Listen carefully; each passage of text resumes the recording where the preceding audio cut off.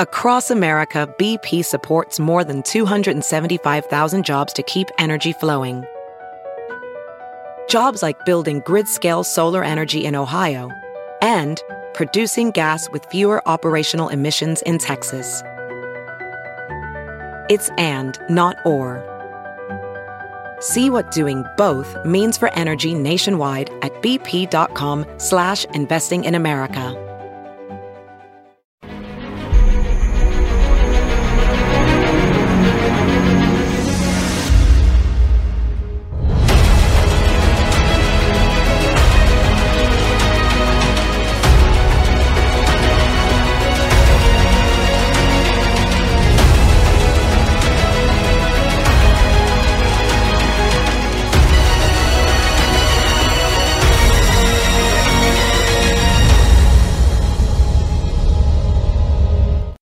Hi, everyone. Judge Andrew Napolitano here for Judging Freedom. Today is Wednesday, June 14th, 2023. It's about 4:45 in the afternoon here on the East Coast of the United States.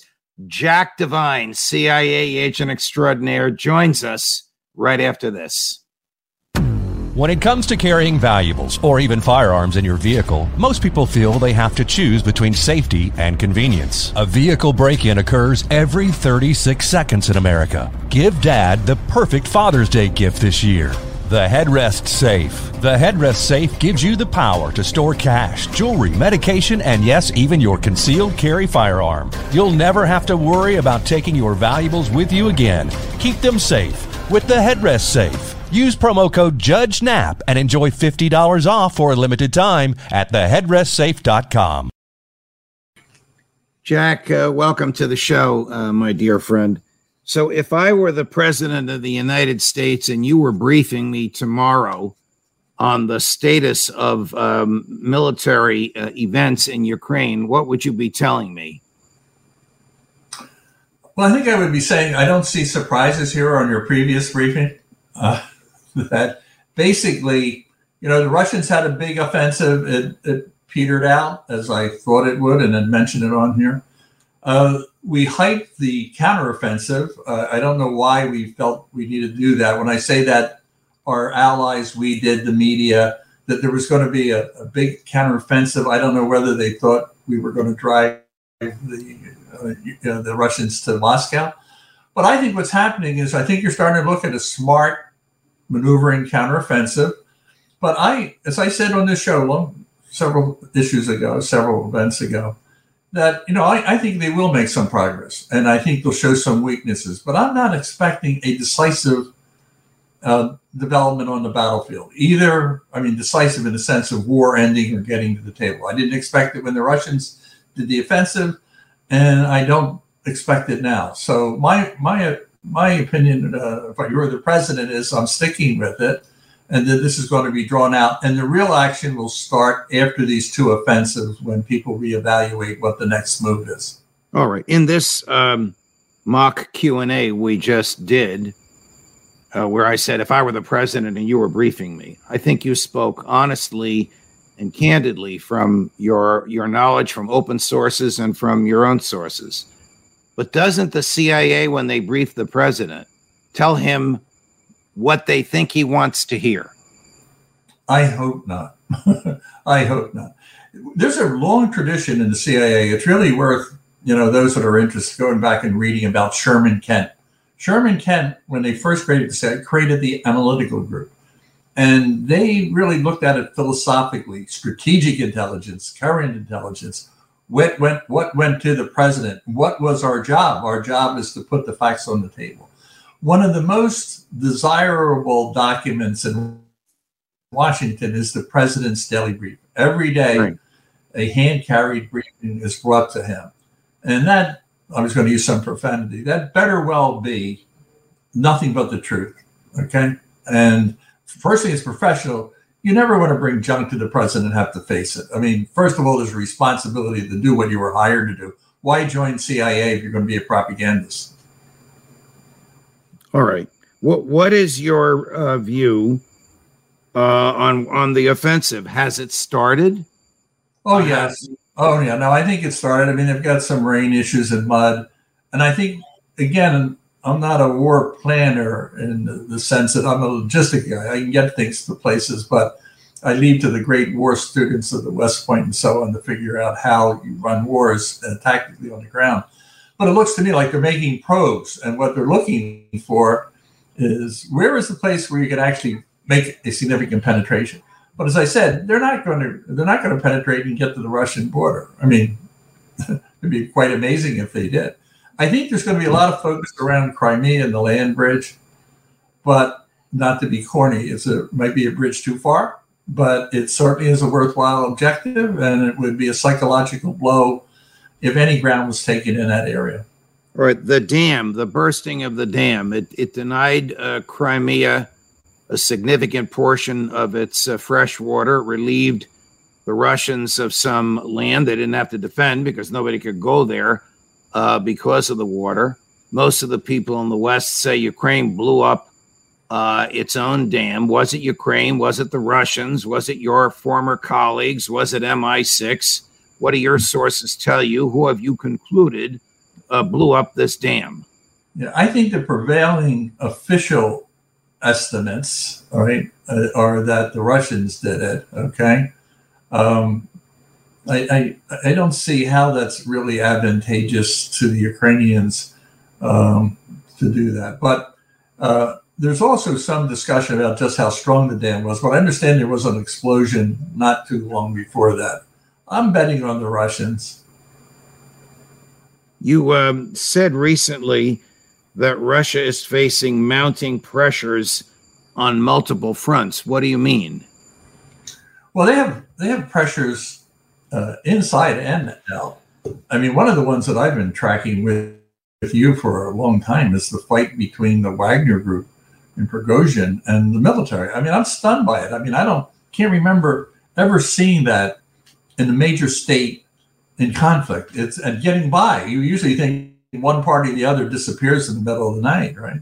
So I find that extraordinarily telling, and I'm not sure that I can answer the question, why does it continue? Internally, I think what you're beginning to see, or Russians are seeing some of the consequences of it in terms of real deaths. And I think there's economic pressures now as well. So I think there's also, they're raising their level, they're having trouble getting people into the armed forces and retaining them. So I think their best day maybe was the first day they invaded, right? But I think it's been a slide since. Now, I was saying, and I have been saying for a long time, that it'll be a while, and I'm thinking we're several months out before you begin to see the ramifications inside Russia. When that starts, then we can really talk about maybe there is some agreement that can be cut, or something will happen internally, and we should not foment that. I want to keep saying this. All right, before we get to the CIA to be covert. Before we get to the conditions for an agreement, which I want to pick your brain about, I want to play a clip for you, the latest from Mr. Prigozhin, rather measured for him, somewhat even critical of his own people. But watch this. There are subtitles. I will do my best to read the subtitles aloud for the benefit of our friends who have the show on audio only, and then you and I can talk about it. In a few words, what's happening? The following is happening. Ukraine began an offensive. I'm saying all as it is with the offensive. They do everything competently. They're cutting off certain areas in the Zaporizhia direction. They're moving carefully, calmly. They lost a couple of Leopards and Bradleys. These are normal combat losses. I'm not saying this to promote them, but to judge sensibly. For now, in my view, and according to the valuation of the military on the ground, not enough is being done to counter the enemy. Are you surprised to hear that? Oh, I've been surprised. I've been stunned by his statements. I don't know how you do it. I don't know. I'll tell you, Stalin would never have permitted it. This would never have been a second statement. So I'm perplexed why it goes on this way. I'm not sure what the game is. All I can say is if you're in the official military, it's got to be, stuck in your craw, right? I mean, he has to be disliked more than the Ukrainians in my view. But he almost sounded like Jack Devine. Well, I was going to make a pun. The problem with that pun is too many people in the audience are going to believe me that he's one of ours, right? So I'm going to deny any knowledgeability of that. But when I was nothing would surprise me, and I have a very smart audience that's very skeptical of the intelligence community. If he was my agent, I would say, no, don't talk that way, for God's sake. You're going to think you're one of us. So that alleviates any suspicion I have. But I find this. But it's serious. I mean, the fact that goes on, it's lazy. It's public. He's developing public dissent within the institutions that keep Putin alive. I mean, keep him sustained. Well, Jack, so I don't get the move here. Okay, is the CIA aware of the relationship between Prigozhin and Putin? Do they monitor the communications between the two, and do they have an explanation for this kind of a statement? I have no idea about those questions, and I would never ask. It's perfectly okay for you. Yeah, but Jack, you used to do this when you were on their payroll. How could you have no idea? I hope. But look, Putin's been around the horn. I mean, he was in the FSB and the KGB. Now, I do know people in CIA, even though they've been trained, that they get on the damn phone and call people and tell them what they're doing. So I don't think their relationship is like that. But there was a very close. They called him Putin's chef. If he's Putin's chef, you better watch the pumpkin soup that he's not trying to poison him, So my point is, they've had a really tight relationship, and I think what I've been reading over the years is that some of the funding is coming out of the government, but it defies my understanding of how you run a smooth army. I'm sure, so I would have fired him. I mean, there would not have been a second comment from Prigozhin. I mean, if the Russians a bigger mindset here that I'm missing the grand strategy, it sure as hell evades me. If the Russians take Odessa, is that it? Is it over for the Ukrainians? There's no single place. People have to realize this. There's no single town. There's no single border. They're going to keep fighting. What I thought, let me stick to what I thought. I thought, look, the Russians can't be as bad as I think they are. They're not going to be like what they did in Afghanistan. But when they rolled across the border, they really looked pretty ragged around the edges in terms of equipment. I thought originally, remember, they were offering a ticket to Zelensky to get out of there, because I think why we estimated very properly that Putin was going to invade, I think more people thought they were going to prevail quickly. And I think the estimate was they were going to have guerrilla warfare. There would be fighting. The fighting would go on. The Russians would not be able to subjugate it. And I would say that's today. No matter what combination, even if they took Kyiv, I don't think it's over. I think he got into an unwinnable war. And I don't know how he gets himself out of it. In fact, my op-ed says he's going to go. He sowed the seed of his own demise. So I don't know how he gets out of this. And all right, with that phrase, so little. All right, with that phrase in our ears, even if he took Kyiv, the war won't be over. We're going to take a break. When we come back, we'll pick up the conversation. President Putin yesterday had a 3.5-hour press conference with Russian journalists. We'll play a couple of clips from it and hear Jack's reactions right after this. You want to feel safe in your vehicle, and for you, that means easy, rapid access to your firearm. But safety also means your items don't fall into the wrong hands. You don't have to choose between safety and convenience. The headrest safe keeps your firearm where you can access it, and no one else can. Just order your headrest safe, install it yourself when it arrives, and enjoy peace of mind. It starts at theheadrestsafe.com. So we're going to run this first clip. It's a little more than a minute. There are subtitles. Again, I'll do my best to pick up on them. I think you're going to be, if you haven't seen this, Jack, it's just me knowing you. I think you're going to be pleasantly surprised at President Putin's candor here. He's talking about the strengths and weaknesses of the Ukraine military to about 30 Russian journalists. During this time, they lost over 100 tanks and over 460 armored vehicles of various types. This is just what we see. There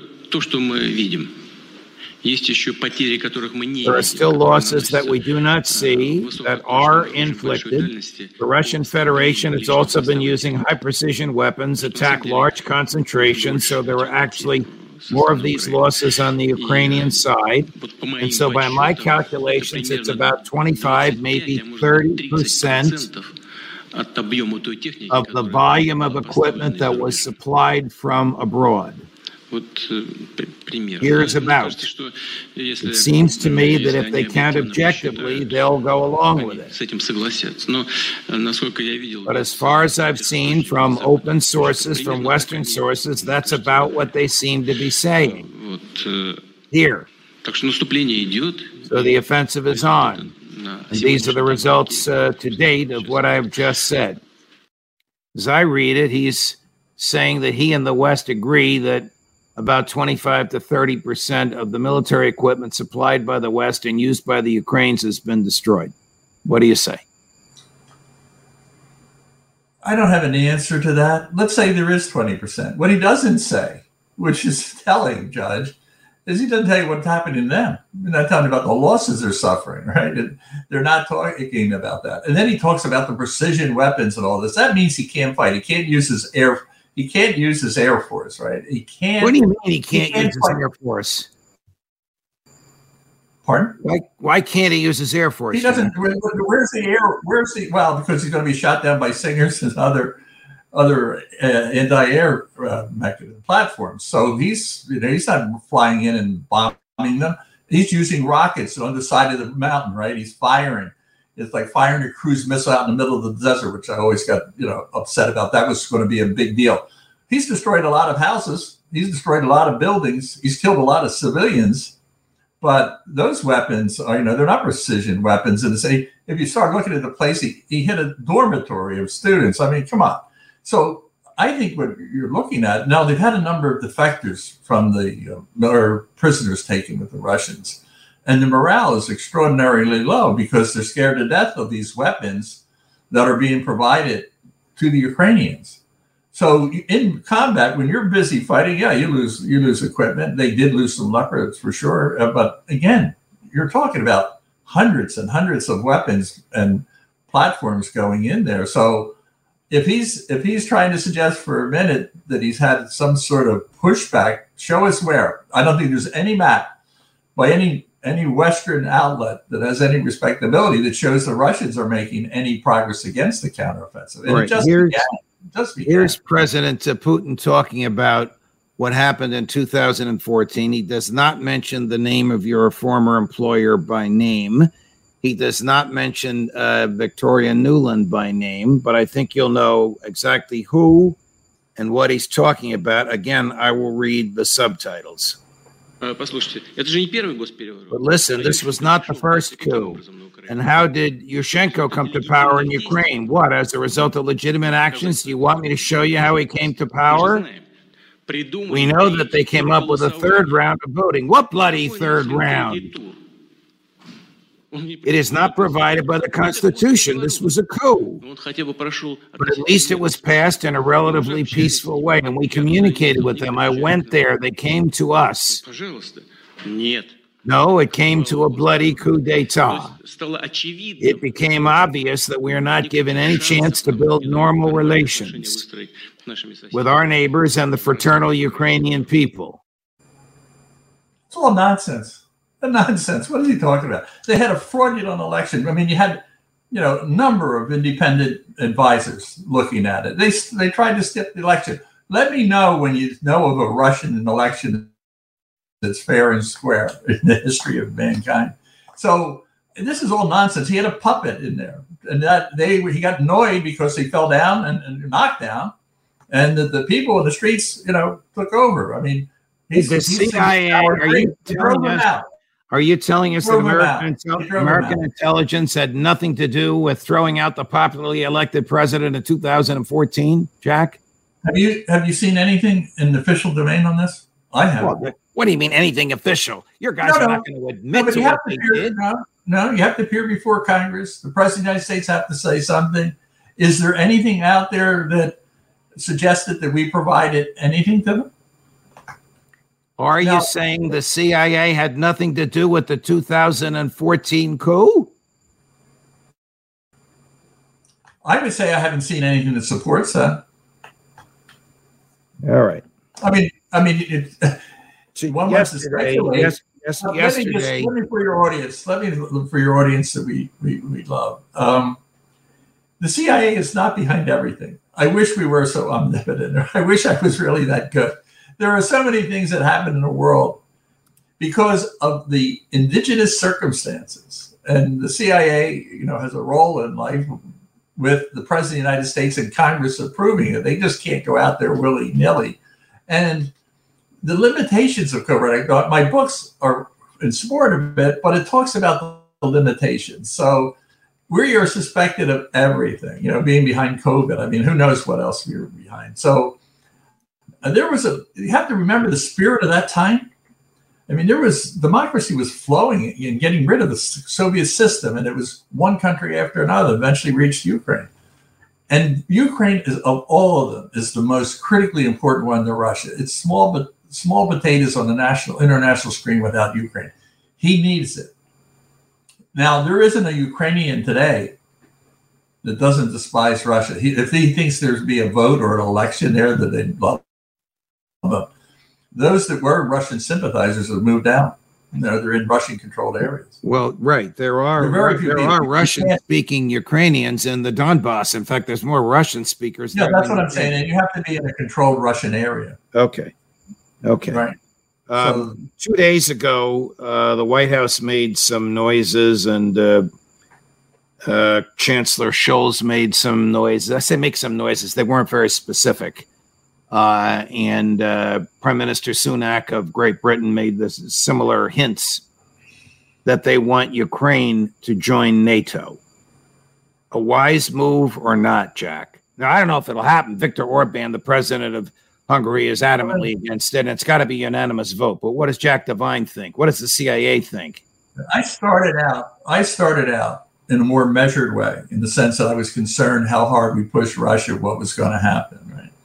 And then after I started to look at what they tried to do and their shortcomings and the atrocity, I mean, what they did to that country is just shameful. So when I began to look at it, I thought, what if we fly jets? What if we do whatever? I do not want American troops on the ground, but yeah, I'd put them in NATO. What is Putin going to do? Answer that question. What is he going to do? Now, there's rules of regulation in NATO. I don't want to be that glib.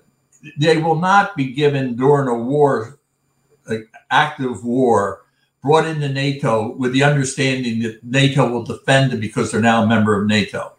There would have to be a revision in the NATO agreement. So in the concept of Ukraine in NATO, sure, why not?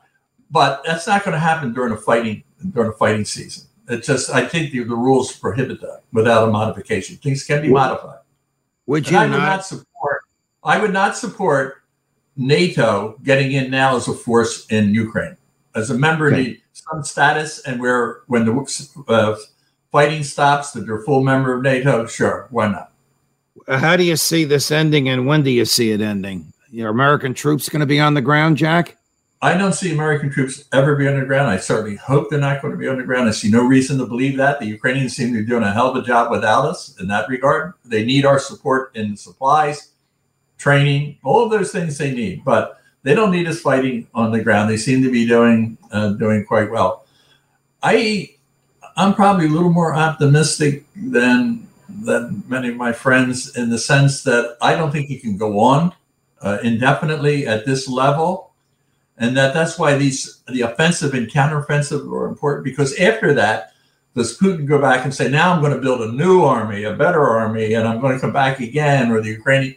So I think the trouble really starts in the fall of this year, and it all surrounds Putin's stability. Will he stay or will he go, and how will he go? Otherwise, the war could drop down to a lower level of intensity and go on forever. And we're still at war with North Korea. Jack Devine, always a pleasure, my dear friend. Thank you, Judge. Always a pleasure.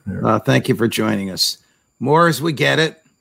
If you like what you just saw, whether you agree with Jack or not, like, subscribe, tell your friends. Judge Napolitano for Judging Freedom.